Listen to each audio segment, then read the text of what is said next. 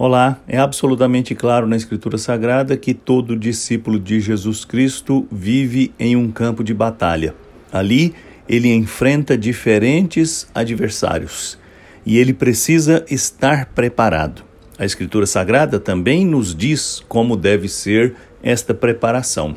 Particularmente no capítulo 6 da carta de Paulo aos Efésios, ele fala detalhadamente desta luta em que os discípulos de Jesus Cristo estão. E depois de descrever os equipamentos necessários para esta peleja, ele conclui dizendo o que lemos no verso 18.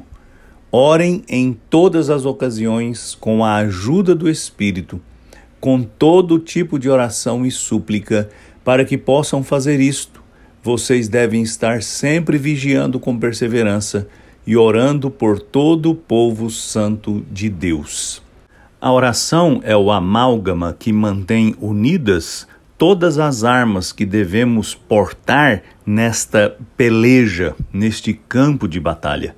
Sem orar, não sobreviveremos.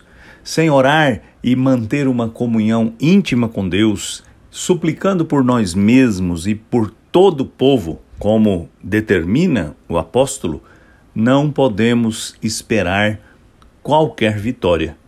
Mas, quando usamos as armas que o Senhor nos deu, quando mantemos firme a nossa comunhão com o Senhor, quando buscamos nele a capacidade, a força e a direção, então podemos andar certos de que esta batalha está vencida.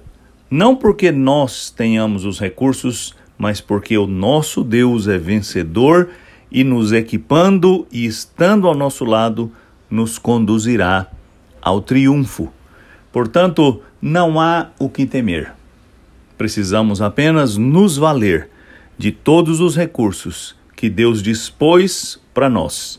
E, acima de tudo, precisamos orar, buscá-lo continuamente e sermos dirigidos e sustentados por Ele. Eu sou Aguinaldo Faria, pastor da Igreja Presbiteriana da Moca, em São Paulo. Vamos orar. Senhor, muito obrigado, porque mesmo em um campo de batalha, temos a certeza da vitória, porque o Senhor nos equipa e nos habilita, acima de tudo, estando sempre ao nosso lado. Eu te agradeço por esta bênção e te suplico que permaneça conosco em nome de Jesus. Amém.